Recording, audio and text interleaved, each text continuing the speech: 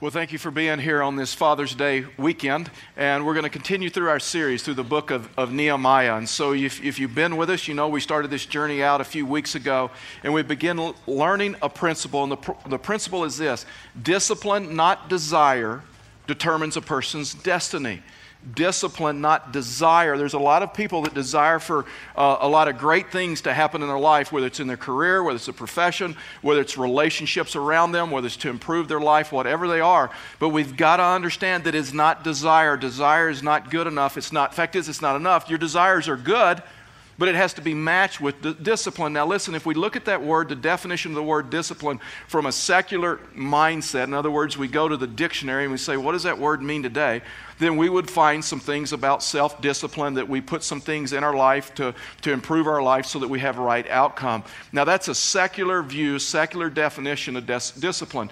Biblical definition of discipline is this, and we're going to see it played out in Scripture in just a few minutes, is that you and I, when we are disciplined, we create enough space in our life to allow God to act. See, it's totally different. In other words, we live our life in such a way that we create enough space in our life to allow God to do some things, to allow God to answer some prayers or whatever. So it's discipline, not desire, that determines a person's destiny.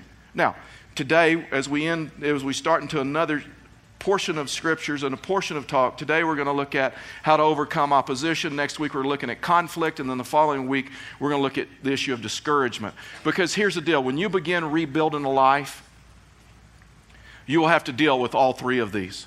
Remember, this is more than just rebuilding a wall. This is way more than that. The people of Israel, the Jewish people, were unfaithful. They had walked away from God, and they are coming back to faithfulness. So God is restoring, rebuilding their life. And so we've got to understand about this issue of opposition, that we're all going to have to deal with it. Fact is, in Nehemiah's life, opposition never ended. Opposition never ceased. Now, today we're going to start learning a new principle as we walk through these next three talks, and that is this: your doubts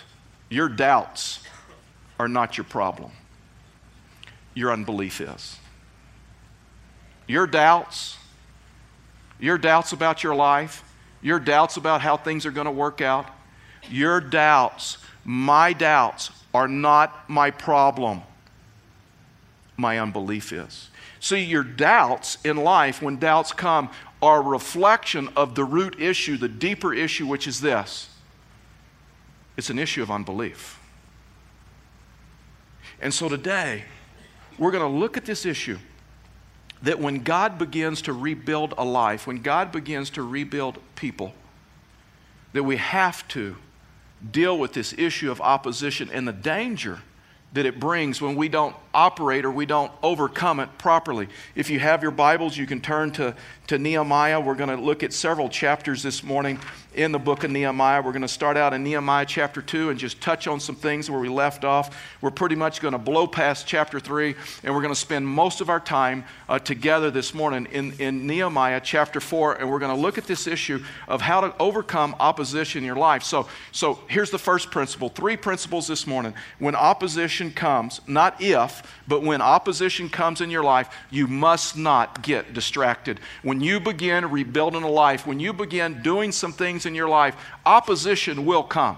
Opposition will come from different areas, from different groups of people, and the only way for you and I to escape opposition is just do absolutely nothing. Just go with the flow, go with the world. And so when you look at this issue of opposition, you find that there's 3 levels of opposition. So watch this. The first level of opposition usually comes first in verbal attacks. Opposition will usually come first, initially, the first level, in verbal attacks. Watch this, Nehemiah chapter 2, verse 10. Here's what the scripture said. When Sanballat the Horonite and Tobiah the Ammonite servant heard this. So, what did they hear? Watch this. It displeased them greatly. So what did they hear that upset them so bad? What was the horrible thing that Nehemiah was doing that all of a sudden they're displeased? Watch this. That someone had come to seek the welfare of the people of Israel. He's doing what God asked him to do. Listen, there's a false belief out there that believes if I just do what God has called me to do, it will not upset anyone. No one will get upset. No one will oppose me. Everybody will just kind of go along with me because I'm following. Nehemiah is doing exactly what God has told him to do. He's not even doing a horrible thing. I mean, this group of people, they've been scattered. They're poor. The walls are down. There's no safety. There's no protection. And Nehemiah feels called of God to go and restore them. So watch this, verse 19. If we just skip down, we'll watch how this plays out. But when Sanballat the Horonite, and Tobiah the Ammonite, servant of Geshem, an Arab, heard it, they jeered at us, despised us, and said, "What is this thing that you are doing? What is that Jesus thing that you're doing? What is that church thing that you're doing? What is up with that? I mean, we know you. Is this a phase? Is this a phase just because the walls are down in your life? Because there's just hurt and pain all around you? What is this thing that you're doing? What is this phase that do you really think it's going to help? Do you really think it's going to work?" And then the accusation gets a little bit more serious. "Are you rebelling against the king?" You see, that was a dangerous accusation because that could mean death. Are you rebelling against the king? Is that what's going on here? Now, don't forget, if you've been with us through the series of Nehemiah, you know that the king gave approval for it. Fact is, the king had bought into it. He had given Nehemiah his Lowe's credit card, right, to buy all the lumber for the wall. He had given Nehemiah a passport. He had given Nehemiah time off from his position. Everything had worked out. The king knew about this. Fact is, the king is in total support of this. Listen, when people are upset with you, when people are displeased with you, when people feel threatened by you, it doesn't matter what form of leadership it's in. It doesn't matter what form of arena it's in. When they feel threatened, displeased, when they don't like what you're doing, even if it's a good thing, who could be mad with a guy that wants to help the poor, that wants to feed the hungry, that wants to rebuild safety to a group of people? But listen, let me tell you something. When someone feels threatened by you, they'll attack. You see, the problem was when you start looking at this, these guys only cared about themselves. They only cared about their power. They only cared about their influence. They only cared about themselves. They didn't care about Nehemiah. They didn't care about that the walls were down for a group of people and they weren't safe and they didn't have food and they didn't have trade and they didn't have all the things that they needed. See, these guys, listen, let me just tell you, when a group of people oppose you, you got to begin to ask some question. Who are these guys? What do they want? Why are they really upset? What are their motives? Are their motives for my good? Are the motives, or is it just selfish? Is it just a selfish agenda? You see, if we do a little bit of research about who these four guys are, they're four kings. They're the most powerful kings of their time. A king from the north, a king from the south, a king from the west, and a king from the east. If the walls are rebuilt, they lose their power. They lose their influence. It hurts them financially. When you start asking yourselves these questions, who are these guys? They're powerful. What do they want? What are their motives? Why are they upset? These guys are upset because they're about ready to lose their power. They're about ready to lose their influence. They don't care about Nehemiah. They don't care about these people that are scattered. They only care, listen, they only care about themselves.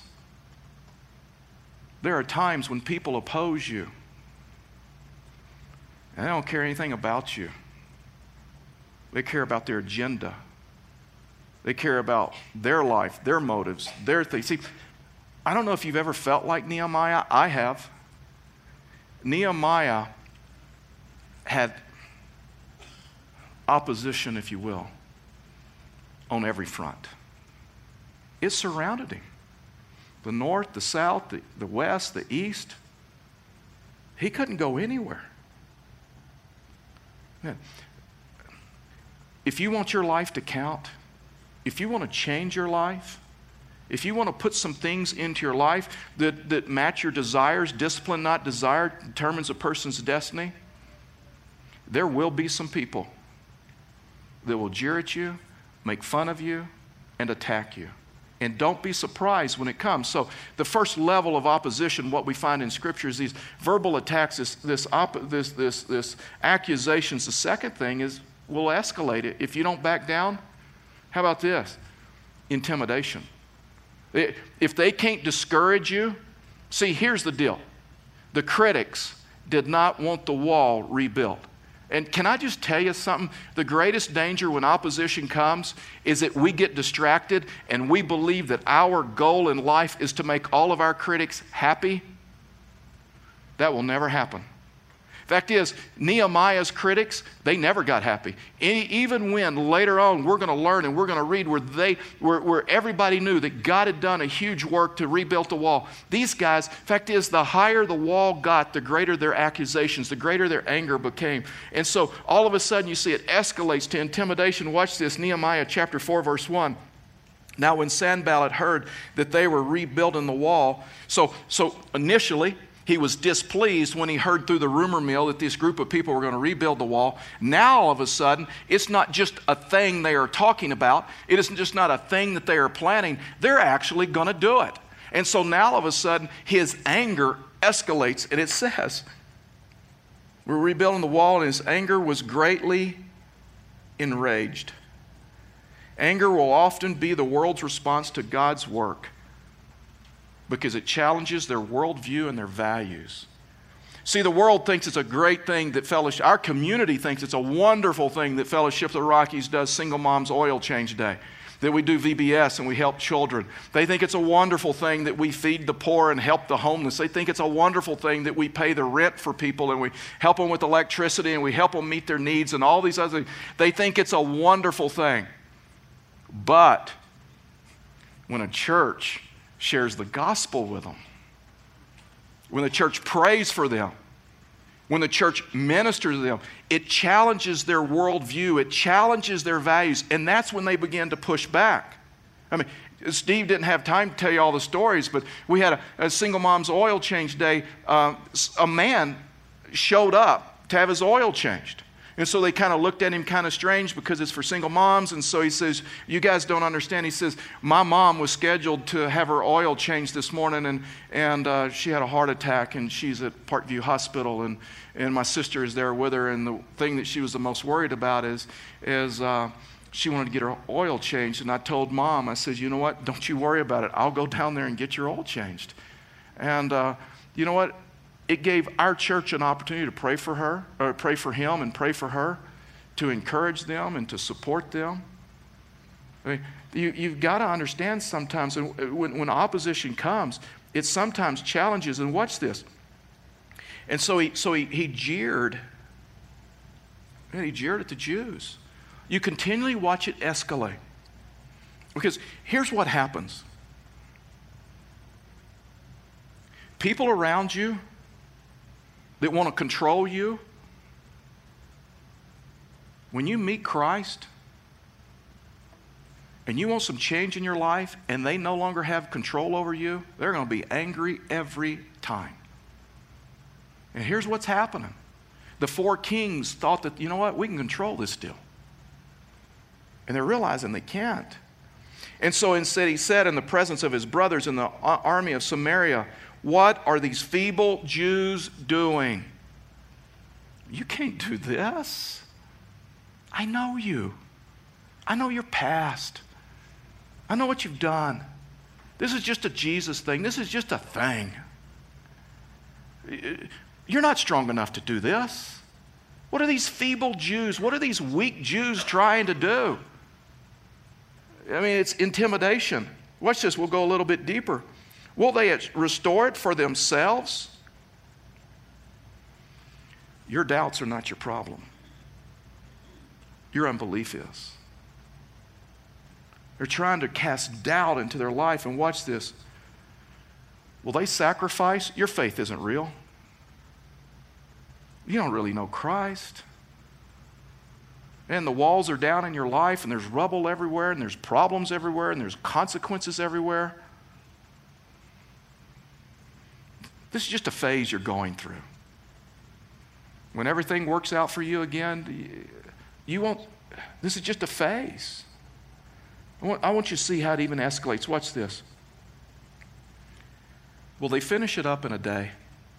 People that intimidate you, people that are critical, people that form oppositions against you will always use unrealistic expectations against you. The walls have been down 141 years. 2 guys came before Nehemiah to rebuild the wall. One, all he was able to do was to rebuild the altar. The next guy comes, all he was able to do is rebuild the temple. Nehemiah is attempting to do something that nobody has been able to do, that nobody has been able to accomplish. Now, he finishes the wall in 52 days in record times, but it is unrealistic to expect that they're going to rebuild the walls overnight. And guess what? There is no way that you will ever rebuild your life overnight. You didn't get there overnight, and you won't get out of it overnight. Some of you have built rubble in your life, and you have learned a lot of survival skills, just how to get through it. And you are not going to unlearn a new way of living overnight. And you can distract yourself with unrealistic expectations. Critical people, people that oppose, will always give unrealistic expectations to all of those that are around there, and these guys are no different. Watch this. A little bit deeper. Will they revive the stones out of heaps of rubbish and burned ones at that? People will try to intimidate you by bad information. They have found the walls, archaeologists have found the walls that Nehemiah rebuilt, and when you read some of their writings and some of their discoveries, you find there wasn't one stone that was built, was burned. Not one. Unrealistic. Bad information.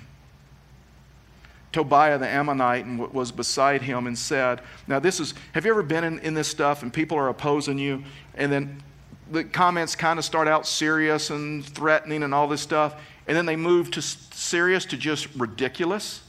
And that's where we're at. Watch this. They're no different. That's why I love the Bible. That's why I love Scripture. It's just honest. It's just real. I mean, we can see these same things played out in our life today. There's not much difference between us and what Nehemiah is going through, if we're honest about it. Watch this. So yes, what they are building, if a fox goes up on it, he will break down their stone wall. Discoveries show that the wall was 9 feet thick. Yeah, you can rebuild your life, but it's a waste of time because you're going to destroy it. Because I know you. I know your past. I know the rubble that is around you.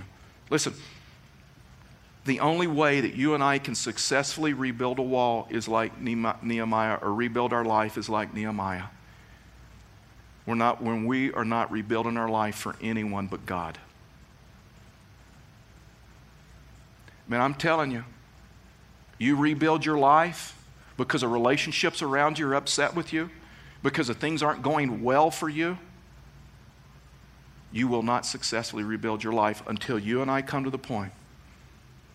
Say, you know what? No matter how long it takes me to rebuild trust, no matter how long it takes you to see that this is real, it doesn't really matter to me because I'm not doing this for you. I am rebuilding my life for God. The second level, the last level of intimidation or opposition comes. It comes in the form of verbal assaults. It comes in the form of intimidation. And watch this, it comes in the form of threats. They're making all these remarks, and now they begin plotting about how they can stop the work. We're going to find in Nehemiah chapter 6, not today, but that is for another day, that as the wall continued to go up, the opposition never ceased. In fact, as it got more and more intense, and so opposition for Nehemiah never ended. So for Nehemiah, it was just the worst type of opposition, just the worst type of conflict. It's on the outside. It's internal conflict that's going on, so it's all around him, but it's also conflict directed directly at him. And so Nehemiah was able to stay focused, and the reason that he was able to stay focused and how he stayed focused was through the issue of prayer in his life. And verse 4, watch this. Here's his prayer. He says, after all the threats, all the intimidation, all the stuff that went down, he said, Hear, O our God, for we are despised. Turn back their taunt on their own heads and give them up to be plundered in a land where they are captives. That gives us some insight into the life of critics. Critics are unhappy people. Critics are some of the most unhappy people. They may look on the outside that they're perfect and everything's going great in their life and everything's lining up, but I'm just telling you,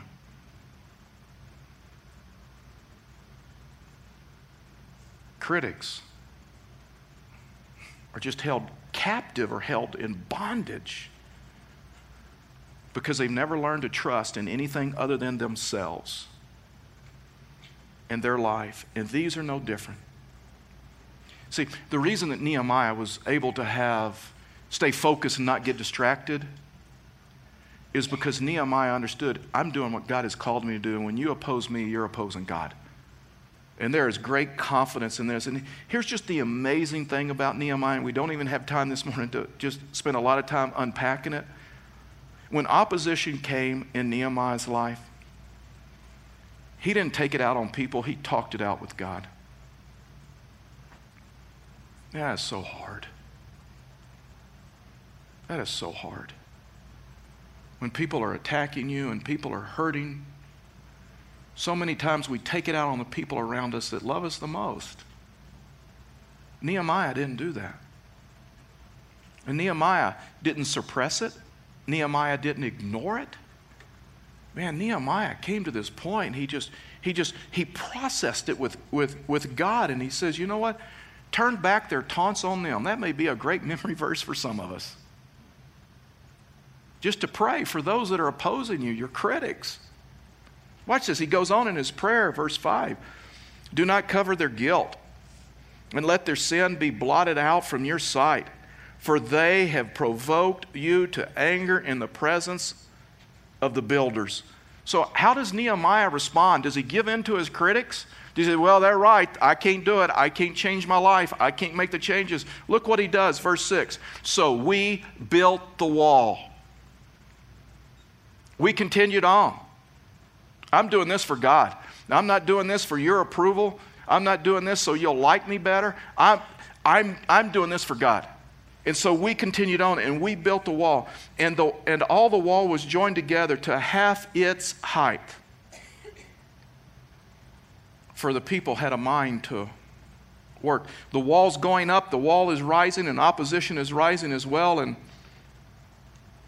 the people didn't get distracted because they had a mind to do the work. But can we just stop right there and just realize that, okay, so the wall's at the half point, 20 some odd days, several weeks they've been working.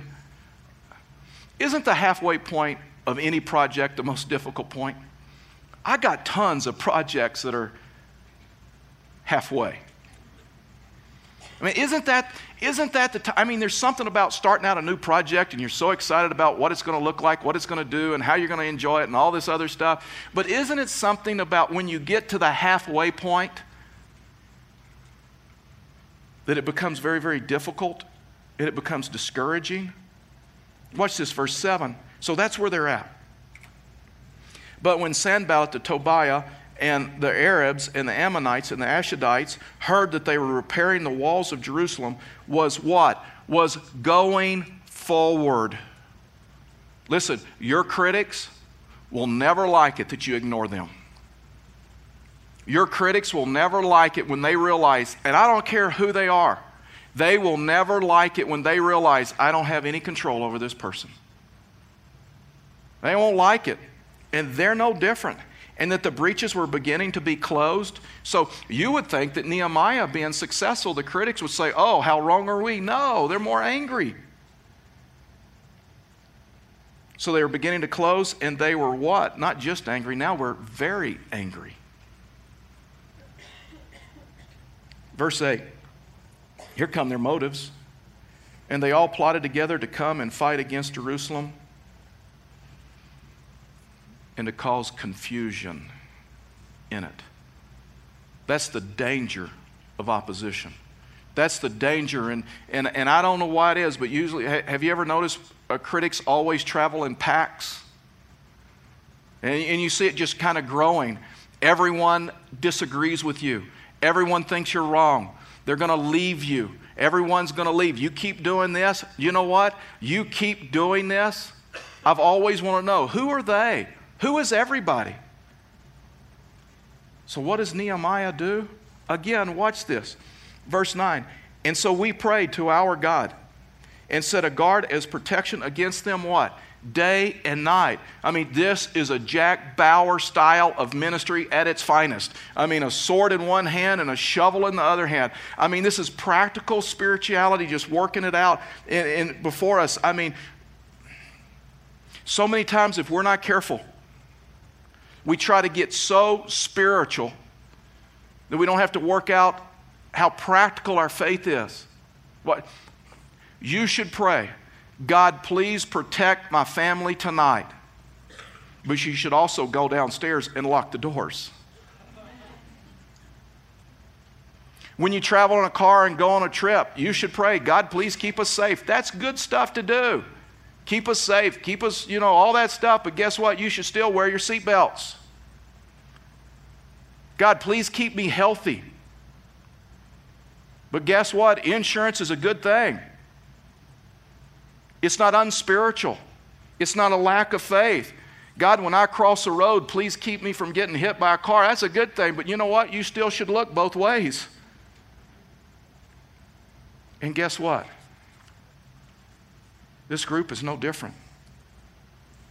God, they're plotting to kill us and they're plotting to hurt us. And please protect us. But we're going to work with a shovel in one hand and a spear in the other. Prayer without precautions is presumptuous. And God wants you to work out your faith, and He wants it to be practical. Jump down to verse 23. He says, look at this.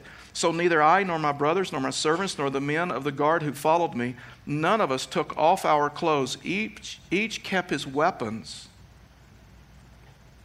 at his right hand. You realize the arrows of their day, the arrows that they used at their day were accurate up to 400 yards. And they are doing what God has called them to do, but guess what? They're still protecting themselves. And they haven't reached this point of being so super spiritual that they don't understand it's balanced. And so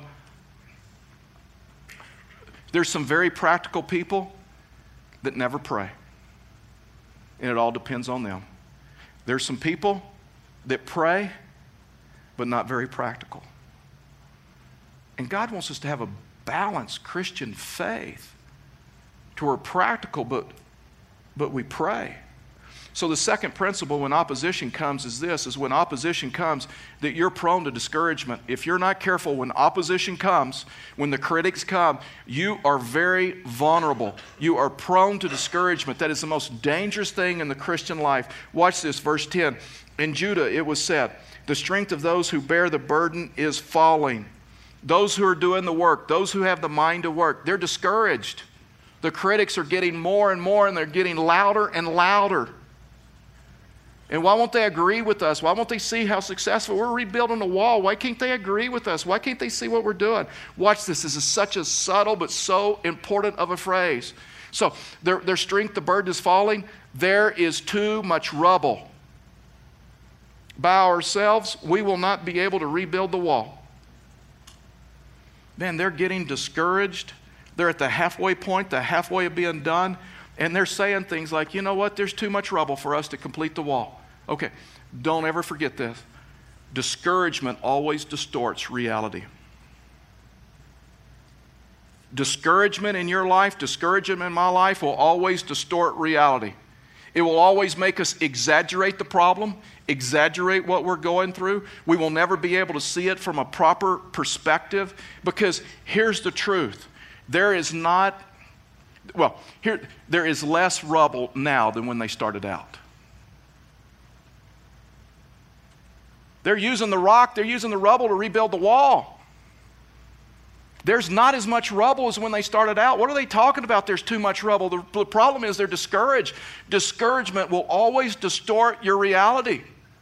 And guess what? When we're rebuilding our life, and when we're putting some biblical principles in our life, when we're trying to do it for God and not for anyone else, that if you're not careful, you will get to the same point, and you will get to this place. You know how you're there? Is when you begin saying things like, I've got so far to go. There's so many problems around me. There's so much rubble around me. There is more rubble now than when I started out. You will always get discouraged when you look at how far you've got to go instead of how far you've come. You will always get discouraged when you don't take time and realize, well, this is what I'm rebuilding in my life, and this is what I've put in my place in my life. And you don't rebuild a life overnight, and you don't rebuild a wall overnight, you don't rebuild relationships overnight, and you don't rebuild families overnight. And you have got to learn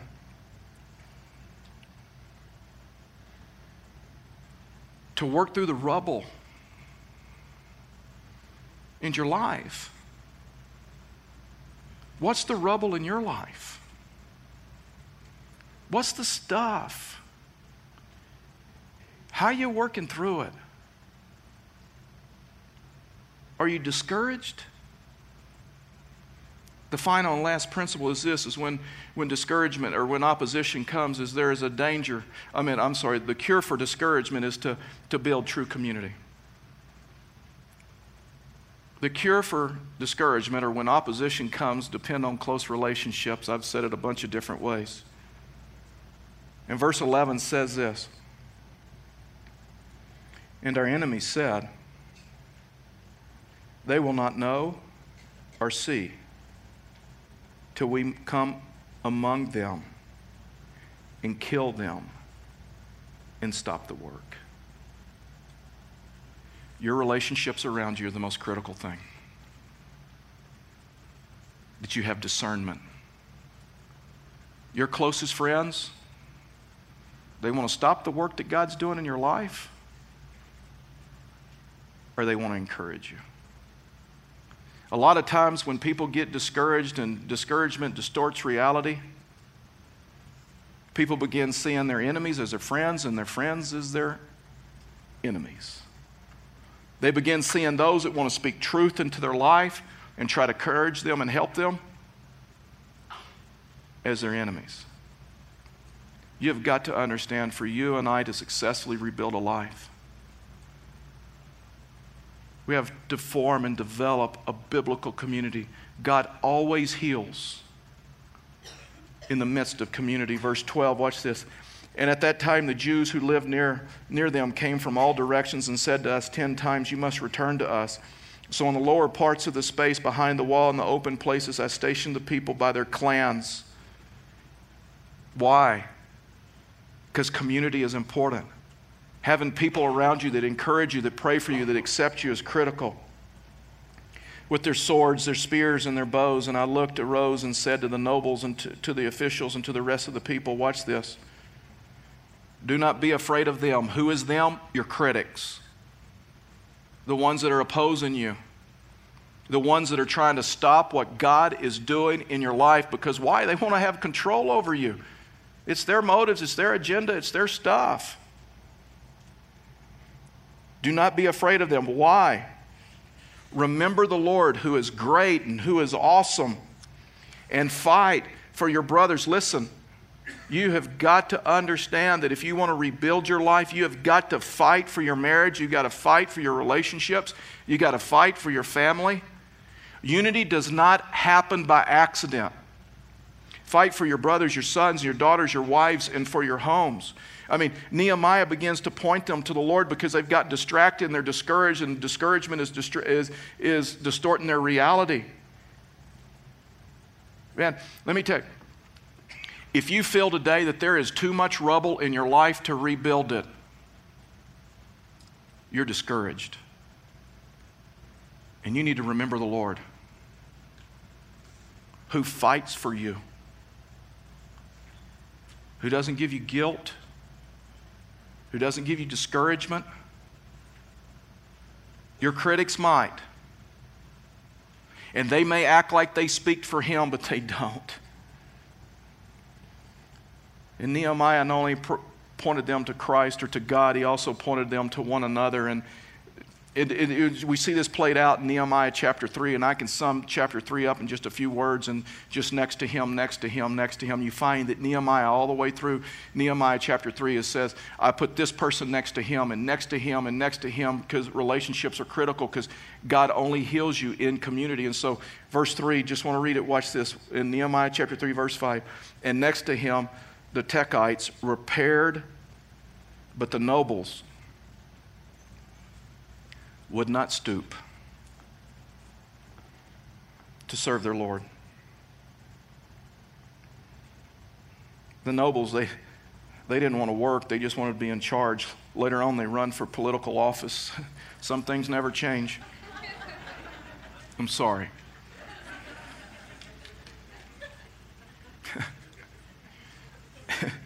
We'll get off on a tangent, but let me just ask you. Man, that's such a sobering verse. But the nobles wouldn't stoop to serve God.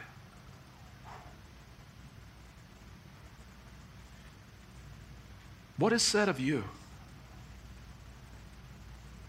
You'd find your place on the wall, or I would not stoop to serve God.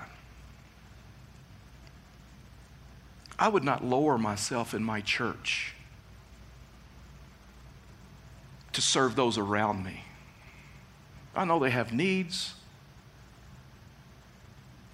And I know they need all kinds of people to come alongside of them and help them, but not me.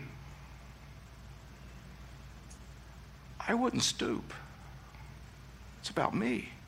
It's about my comfort, about my likes, about my dislikes. I wouldn't stoop to serve people that are in my office. I wouldn't stoop to serve God through my family and humble myself. Jesus Christ, the Lord of glory, do not forget this.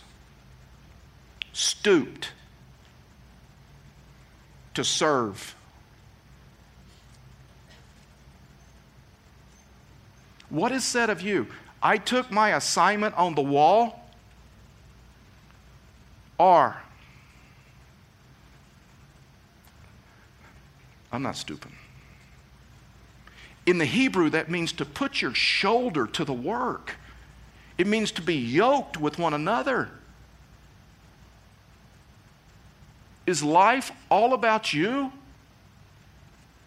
Healing comes in relationships, and healing comes when we begin to stoop and serve Him, and we realize that we can make a difference. Verse 15, when our enemies heard that it was known to us and that God had frustrated their plan, we all returned to the wall, each to his work, and from that day on, half of my servants worked on construction, and half held spears, shields, bows, coats of mail, and the leaders stood behind the whole house of Judah who were building on the wall. So here we go, watch this. Those who carried burdens were loaded in such a way that each labored on the work with one hand and held his weapon with the other.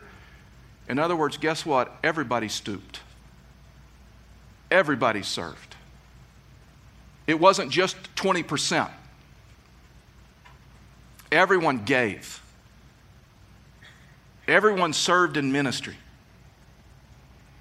And each of the builders had his sword strapped at his side and while he built. And the man who sounded the trumpet was beside me. And I said to the nobles and to the officials and to the rest of the people, the work is great and wildly spread. And we are separated on the wall, far from one another. Why? Because relationships are important, because God heals us with one another. In the place where you hear the sound of the trumpet, rally us there.